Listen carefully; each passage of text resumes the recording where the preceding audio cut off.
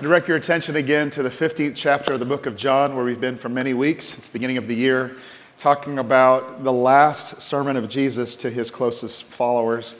I want to share these words with you again. The series is called Abide in Me, and all of the notes of what I'm about to share today are available to you. You don't have to write anything down. Text the word notes to 68,000, and you'll have the notes, plus some other resources as well. But hear the words of Jesus one more time, and actually catch the picture of what he's painting. He says, I am the true vine, my Father is the gardener, and you're a branch. Now, you could be a branch that's disconnected on the ground, drying up, useless, but he picks you up and he grafts you in. And he says, abide in me, like stay, remain, keep connected, live in me. And if you do, then I will flow through you. I will meet all of your needs. So abide in me, and I in you. He who abides in me bears much fruit. Stop right there. That's the goal of your life. That's the purpose of why God puts you on the earth, is to be productive and to be not only blessed, but to be a blessing to others.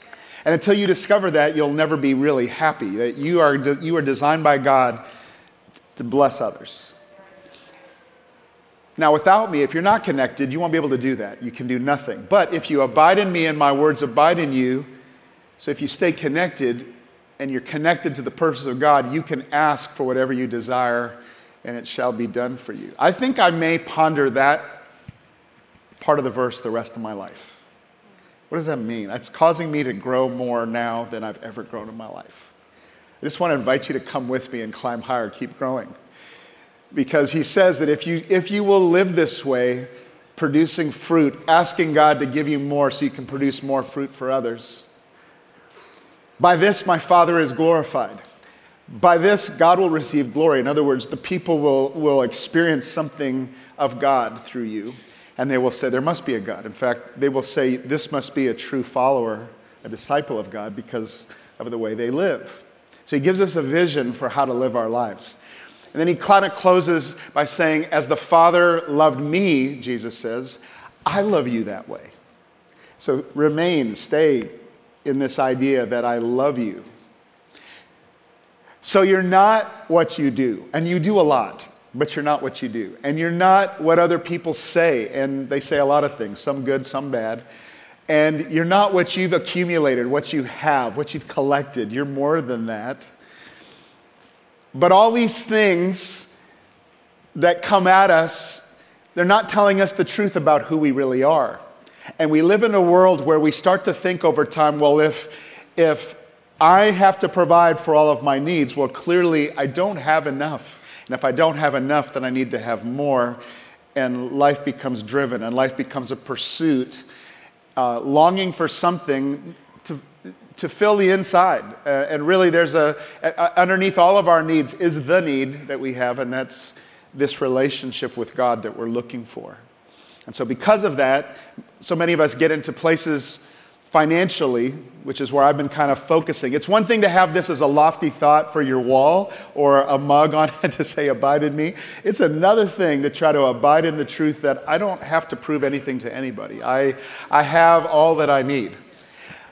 So I'm trying to land this into the reality of our life, and by giving you a tool to help you navigate the financial part of this, which is why we gave you the book, Master Your Money by Ron Blue. There's still a few available if you'd like one for free. We want to invest that in you because you're not what you have. You're more than that. In fact, all of you are in some category that Ron Blue illustrates in the book. He says there are people who are struggling.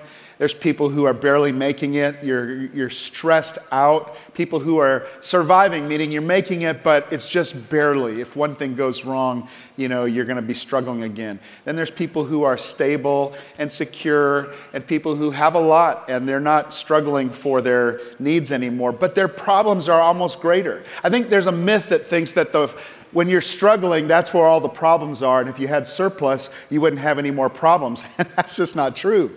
In fact, the more you have to worry about. And actually, the more people have, the more stressed out they are. And if money brought happiness, then that would mean that the richest people are the happiest people in the whole world. And that's not true. You all watch the reality shows of their miserable lives for your entertainment. So something is off here.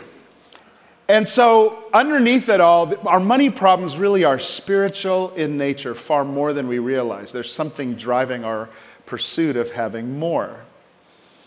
And so Ron Blue in his book has laid out these 5 spiritual or biblical money management principles, which I've been going through. First one we started off was spend less than you earn, but it's hard because there's something driving us. We have to learn contentment. We don't have that naturally. We have to learn how to be happy with what we have. Because if you don't learn that, having more, you'll never be happy.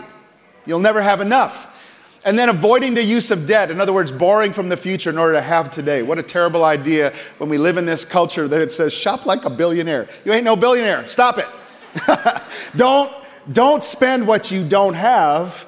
Don't borrow and mortgage away your future and find yourself in financial bondage. You need to learn how to save for your future. And then you need to learn how to set long-term goals, which is where we are today. I want to talk to you about long-term goals. We don't think much about the future. We tend to live so much in the moment. In fact, there's a lot of lessons. Young people, you hear it all the time. Live for the moment. Live for today. Live for the now. You'll hear that everywhere. You'll hear that over and over, and it's terrible advice. You need to live for tomorrow. You need to have some long-term goals. Look what Ron Blue says in his book. I love this. He says, the longer term your perspective, the better your present decisions are likely to be. That's not just a money principle, everybody. That's a life principle. The more you think about the impact of your future, the better your choices will be right now. And so we have to learn how to think long-term. Most people don't think that way. Even a lot of religious people, church people, churches don't even think long-term anymore. They think so much about the now. There was a time when you could count on a church to be there, prepared to help you when the child is born and at the time of their death. But not so much anymore. Now so much we think about just today. And, one of the reasons why we built the Resurrection Memorial that provides a place for us to remember our loved ones and to have a place where, where people, their remains can be memorialized. We did that because of long-term thinking. I don't understand why people don't prepare for a trip they know they're going to make one day. But people don't. That's hard. I don't want to think about that. Well, that's the problem. That's what we do with our money. We don't want to think long term because, that's just difficult, and we try to live in today. And then you end up leaving your family in a crisis because you never thought ahead. You never planned. Right. I encourage you just to be people who plan for your future. Now, Ron talks about this in the book. Can I just show you on page 50? I think he says to create or increase margin, which is the goal. I want peace in my life. I want there to be, I don't want to be in debt. I want to have more than I need so I can start to build a future. He says you're going to have to increase margin, but there's only 2 ways to do that, 2 choices. Either you increase your income or you decrease your expenses, which probably you have more control over the second one than the first one. But he says this is the hard part because in order to generate enough cash flow margin each year to meet your long-term objectives, you have to make the long-term a priority over the short term. There's no way around it. You got to start thinking long-term. And I want to help you today. I want to help you. This whole message is about thinking a little more long-term and the impact you can have and how time can either hurt you or time can either help you. So if you're in debt, time is hurting you. It's compounding the debt. That interest is coming against you, and you have to pay more the longer you have the debt. But if you don't have the debt and you're saving, the more time you have, the more you're going to multiply what you have. Let me illustrate it this way. Last week I talked about this debt snowball. If you could just find $200 extra and just start, you say, how do I find extra $200? Oh, go back and listen to the message. There's a lot of ways for you to find $200 extra. Somebody got so mad that I talked about the dog and the cat, and I just apologize in advance. I'm not getting rid of my dog. I apologize. I wasn't serious. I was joking, okay? I was just joking. Some of you all take me way too seriously. Can you tell them I'm joking? I'm just joking. I don't hate dogs. I love dogs. If you don't know what I'm talking about, you need to listen to last week. I got in trouble. Don't sell the dog for the $200 is what I'm saying. I shouldn't have said it. But you find $200 extra and you apply that to what you're already paying on one debt. You pay that off. Now you take that debt payment, you take the minimum payment, and you take the $200, you apply it to the next debt, and so on. You get a snowball rolling. It was a great example of the power of just, you can get out of debt quicker than you think. But here's the exciting part. Once you've paid off the debt, you know what you could do with that $200? You could save it and not just consume it on the moment. If you save that, let's just say you took $200 cash and you stuck it, $200 a month, that's it, and you stuck it under your mattress in cash. Do you know by the end of your working life, do you know how much money you would have? You would have close to $100,000 under your mattress. Now, some of you can't even imagine having $100,000 of cash. But that's just if you had $200 a month and you stuck that away. You found it to pay off the debt, now just save it. But that's not how you do it. Let me tell you something. If you were to take that $200 a month and you were to invest it in a savings account, or WIF, or something that's going to pay you an interest rate of return, there is the law of compounding interest, and you have no idea. You would not have $96,000 at the end of your working life. You would have over $400,000 from that $200 a month. That's the law of compounding interest. That's having a long-term goal. Have you ever involved God in your long-term goal process? Like, God, I want to be here someday. Would you help me to do that? Most people never think that way. By the way, it's so easy to lose that $200. And we lose it, not $200, we lose it $20 at a time. So let's say you just take that $20, you overspend the category of your savings by $20. And by the way, you can't do nothing that's not $20 now. I mean, the two of you go to McDonald's today, it's $20. That's it. $20 to go to McDonald's. But you can blow $20 without even thinking about it. Now let's say you only do that 5 times in a month. You're pretty good, but it's $20. What's $20? Like, hey, I enjoyed McDonald's. It was great. I love the Happy Meal, you know? Well, every time you do that, it adds. So now let's just say you did that 5 times. You kind of overindulged. You called the food truck to come to you. $20. You didn't just lose $20, is what I'm trying to say. You lost half of what you had budgeted to save. If you lose half of what you budgeted to save, you're losing the future potential of $200,000. Did y'all miss that? You could, if you save that $200 a month, you could have, with interest compounding, you could have $400,000 by the end of your time you're ready to retire, just sitting there. And some of you could do a lot more than that. But if you just had $200, but if you just let it slip away $20 at a time, it's actually costing you what you could have saved. So every time you cut your saving potential in half, $20 at a time, it's costing you about $200,000 of your future earnings.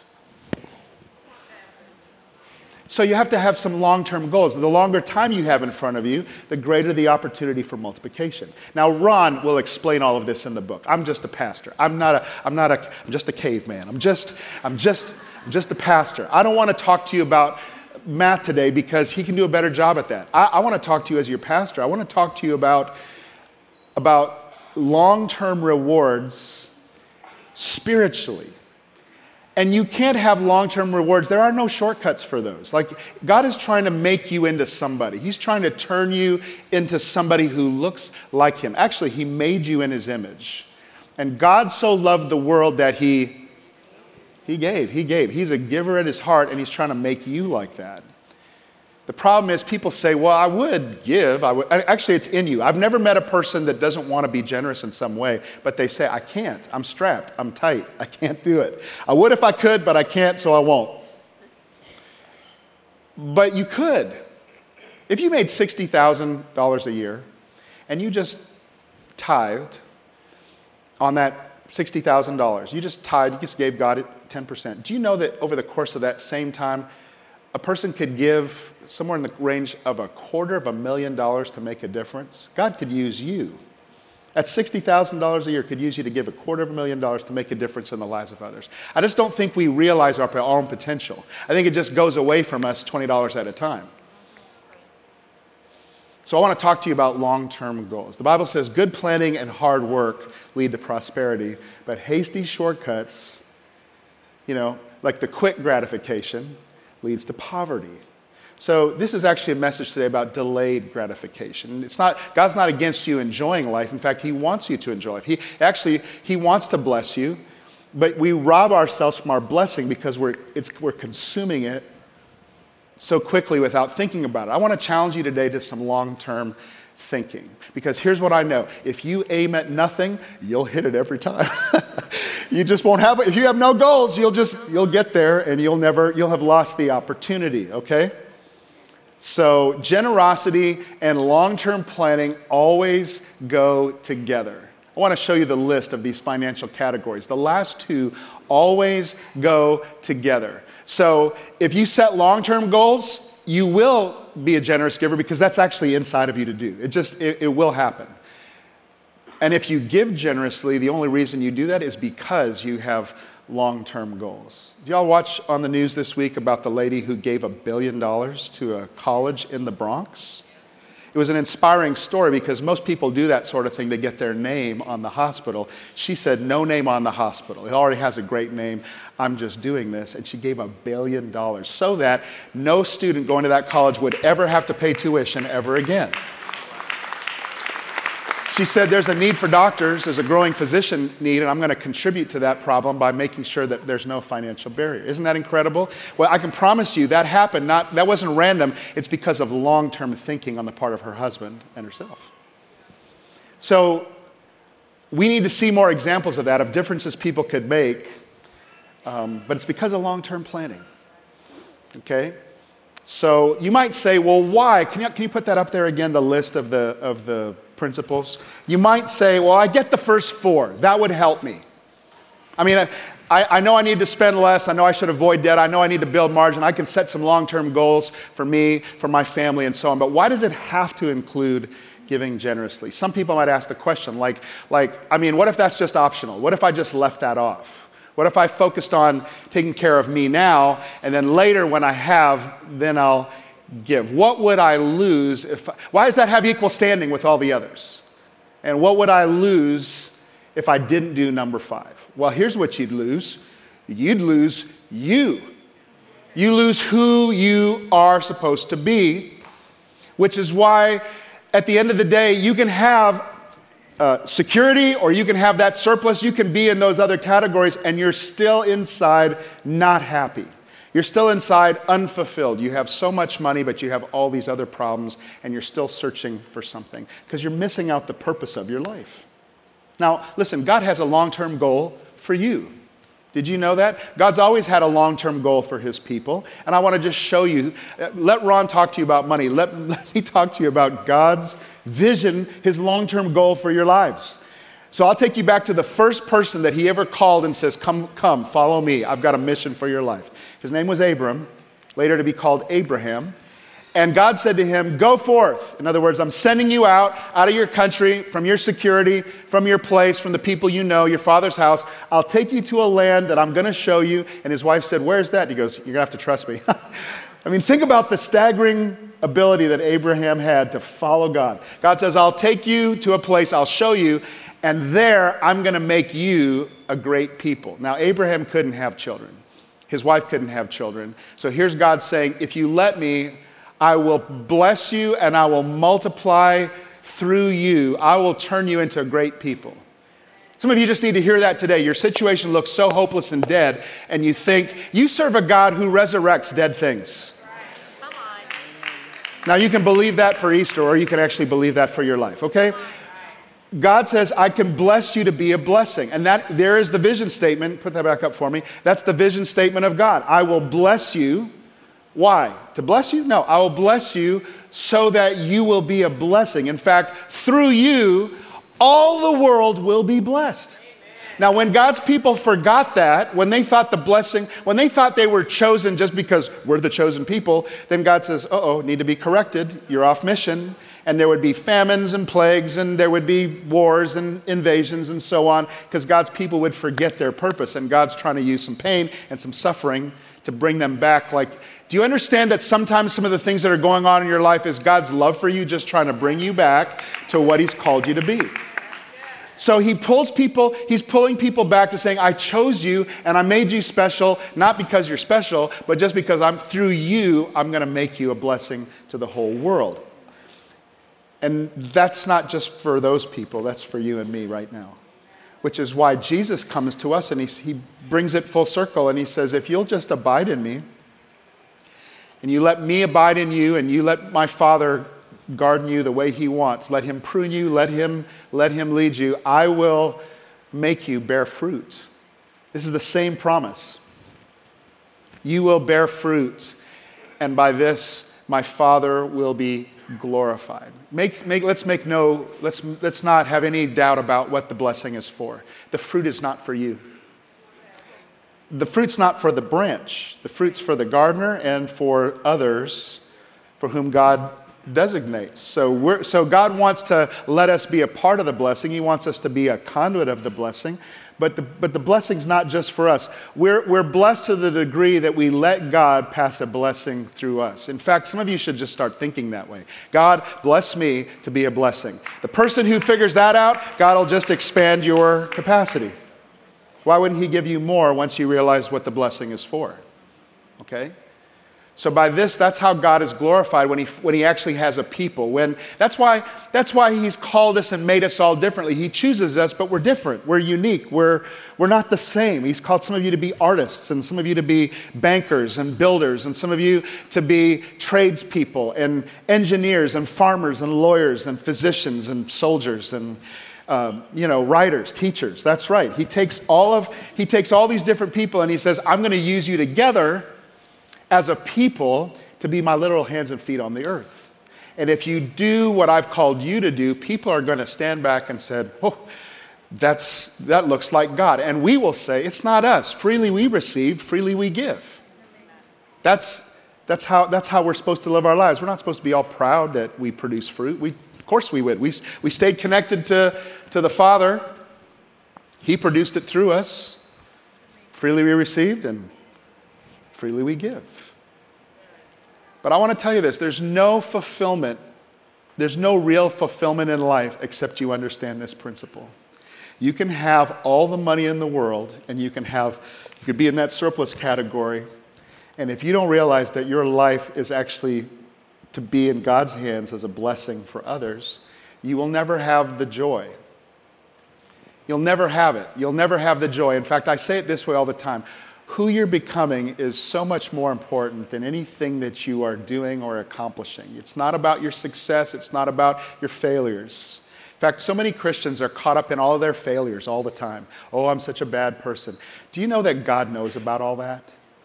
He saw it all. He's trying to take you somewhere. He's trying to send you out to be a blessing. That's actually the goal. The devil's goal is to try to keep you condemned and defeated all the time. Jesus has already paid for all of your sin. That's why if you go back and read that John 15, it says, you're already clean because of the word I've spoken over you. So stop trying to prove that you got to be perfect before God can use you. He just says, just get the order right. Just let me take you somewhere. Let me bless others through you. And the more you start to do that, the less you need all the things that you think you need to do to be happy. There's so much here I don't even have the time. I've got to keep moving. Who you're becoming is more important than what you're doing. So there's no fulfillment or happiness outside of becoming who you're supposed to be. So I see this all the time. I see people in that surplus category who thought that maybe at one point they got their life on track, but now they have more problems. They have more issues, and they start to believe that I'm the source of my life. And it can be taken away from me. And so they pursue getting more and more and more, accumulating more, and they're less happy. And it's so funny. I've been a pastor for so long, and I see people who have all the money in the world. They thought it would make them happier, but I'm with them in their divorces. I'm sitting with them when their kids are going off the rails.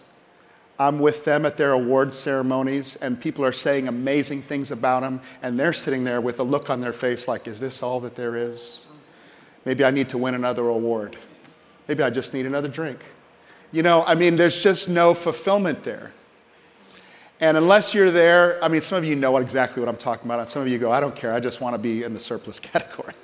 But I'm telling you that you can chase money all of your life and storing it up, thinking that's going to give you what you really want, and you will find yourself disappointed. One part of the scripture says, like pierced with many sorrows. So let me show you Jesus, what he says about long-term thinking. He says, don't focus on laying up for yourselves the treasures on earth, as if the treasures are your security. We think that we have to have more so that we will be safe. So we store up the things of the earth. But the earth corrupts everything. So moth eats, rust destroys, thieves break in and steal. And he says, don't do that. Lay up for yourselves treasure in heaven where nothing can touch. Nothing can eat it. Nothing can steal it. So, if your heart, he finishes this way, for where your treasure is, there your heart will be. You know what he's saying? Your heart's going to be connected to whatever you think your security is. Can I say that again? Your heart gets connected to things where you think your security is. So if you think that your security is in the clothes that you wear, that could be taken away from you. If you think the security is in the car that you have, that could rust, get in an accident, be taken away from you. If you think your security is in the cash that you have, that a thief could steal, like inflation could steal it, or a lost opportunity, a job could be taken away. If your heart's connected to those things, you will never be happy. You'll always be insecure. So where your security is. So I want to ask you the real question of the day. What is the source of your security? You can be in any one of those categories, struggling all the way to surplus, but if you've not settled this issue, you will never be happy. Who is the source of your life? In other words, who's going to be the one responsible for meeting your needs? Because if you think it's prosperity, you'll always be scared. You'll always be nervous. Once you surrender to God and say, Lord, you are my source.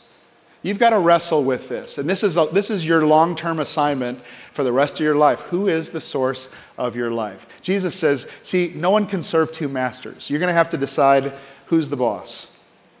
Is God the owner of it all, or am I the owner of it all? Am I the source of my needs, or is he the source of my needs? No one can serve two masters. He'll either hate one and love the other, or he'll be loyal to one and he will despise the other. You can't serve God and mammon. Mammon means you can't make a God out of your money. Like you can love money, but you can't have God. Or put it this way, you can love God and have money, but you can't love money and have God.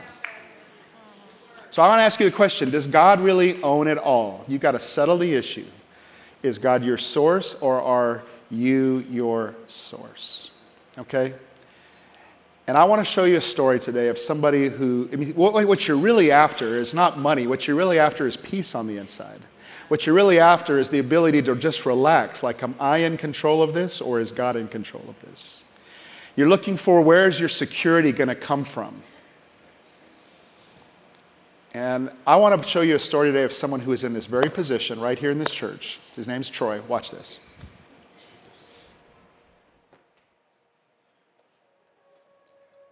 I'm Troy Marchand. I've been coming to Heartland for about a couple years. Before June 26th, it was all about my way. It was looking very bleak, both personally and in the business side. I had reached out to a bankruptcy attorney just to ask him, hey, this is pretty bleak. I don't see a lot of hope.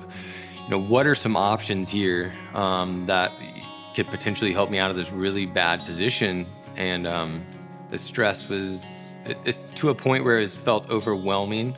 I felt like I was in survival mode, fighting for my life. And it made it really challenging to just live on a daily basis and be the parent and dad I wanted to be, the partner I wanted to be, and the businessman I wanted to be.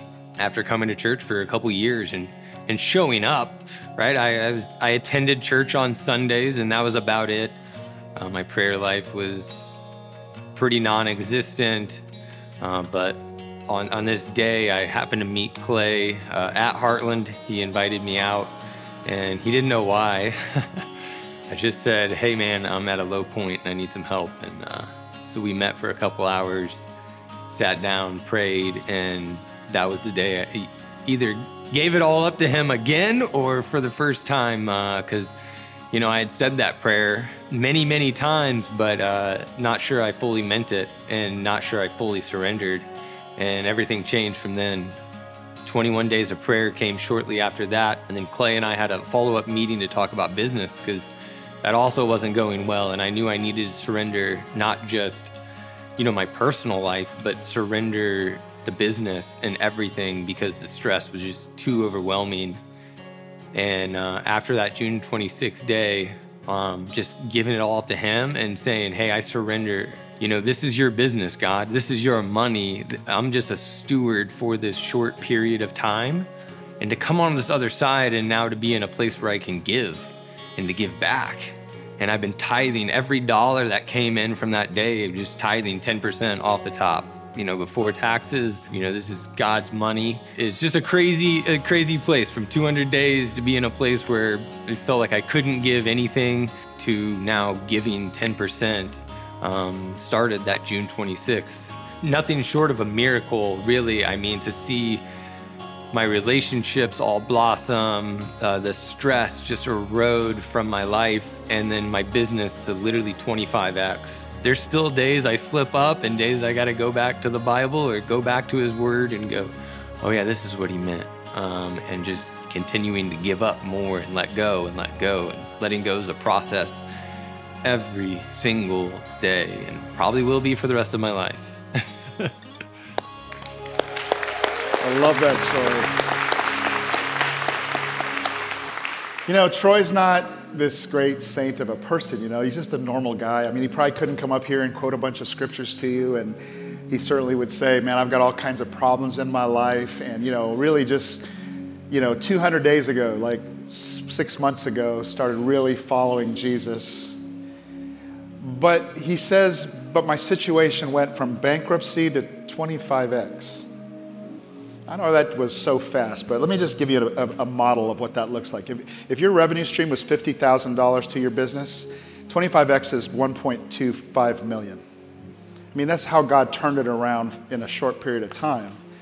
And I just say that God can do exceedingly abundantly above all that you can ask or imagine. Who is your source? Is it up to you? Is it all on your shoulders? What happens if you let him be God? See, that's the problem. We try to play God and we're not very good at it. And we don't have supernatural power and we don't have supernatural resources. So God didn't bless Troy because he's special or religious or holy or whatever. He simply said, God, I can't, and will you? And then he started to do what he knew was the right thing to do. So Jesus said it this way, seek first the kingdom of God and his righteousness, and all these things shall be added unto you. So what I want you to do today is go think long term. Do you have a savings goal long term? Do you have a giving goal long term? Do you have some kind of a future where you're thinking about, God, I want to get there? And then some of you will say, well, I can't get there. Perfect. And just say, God, I give you my whole life. Let him take the wheel. Let him take control. And watch what he can do. God predictably will do what he says he will do in his word. I've seen him do it over and over. And he loves to demonstrate his power in this particular area of life more than any other. Do you guys receive this today? All right. Let's pray together. Ask God, what is he saying to you? Holy Spirit, what are you saying to my life? Lord, we're in a posture to receive. We want to do what you say. You know how to take this and apply it to each person individually. We all have different things you want us to do here. But I want to pray for the one who feels far from you today. I want to pray for someone who resonated with Troy's story and you said, I was so far from God, so stressed out. Maybe you've never, ever prayed a prayer of surrender to God, or maybe you did, but you never meant it all the way. Maybe you did at one time, but you fell backwards, you backslid, or you did something you feel God can't forgive you for. Of course he can. That's why you're here today. That's why God brought you so that you could have a real relationship with him. I want to give you that opportunity. If that's you I'm talking about today, would you just slip your hand up real quick and just put it back down? Let me pray for you right where you are. Put it up. I see you. Yes, yes, yes, yes. I got you. Yes. Anybody up in the risers? Yeah, I see you. Anybody else? Yes. Yes, sir. Yes, ma'am. Yes, right here. Awesome. Awesome. Yeah, just slip it up. Put it back down. Let me pray for you. I see you. Thank you. Thank you. If you're at home, you can raise your hand and God will see you. Oh, I see you right over here. Thank you. Amazing. Can I lead you in a prayer? Pray this prayer. God, I know that I need you more than ever before. I'm so sorry for living without you. Forgive me. Jesus Christ, come into my life. Take control. Say it this way, God, I give you my whole life. I surrender. You're in first place now. I'll follow. You be the Lord. You be the boss. I'm yours. Lord, for every person praying this prayer, let the peace of God that passes all understanding just flow into their life right now. A sense of peace and relief. And may they begin to say yes to you. I pray you'd lead them over these next few months. And I pray that you would bring order to their life. I pray that as they say yes to you in these predictable areas, I pray that you would take them to a place where they don't recognize themselves a year from now. In Jesus' name I pray. Amen. Come on, give God praise, everybody. That was awesome. Thank you for saying yes all over the room.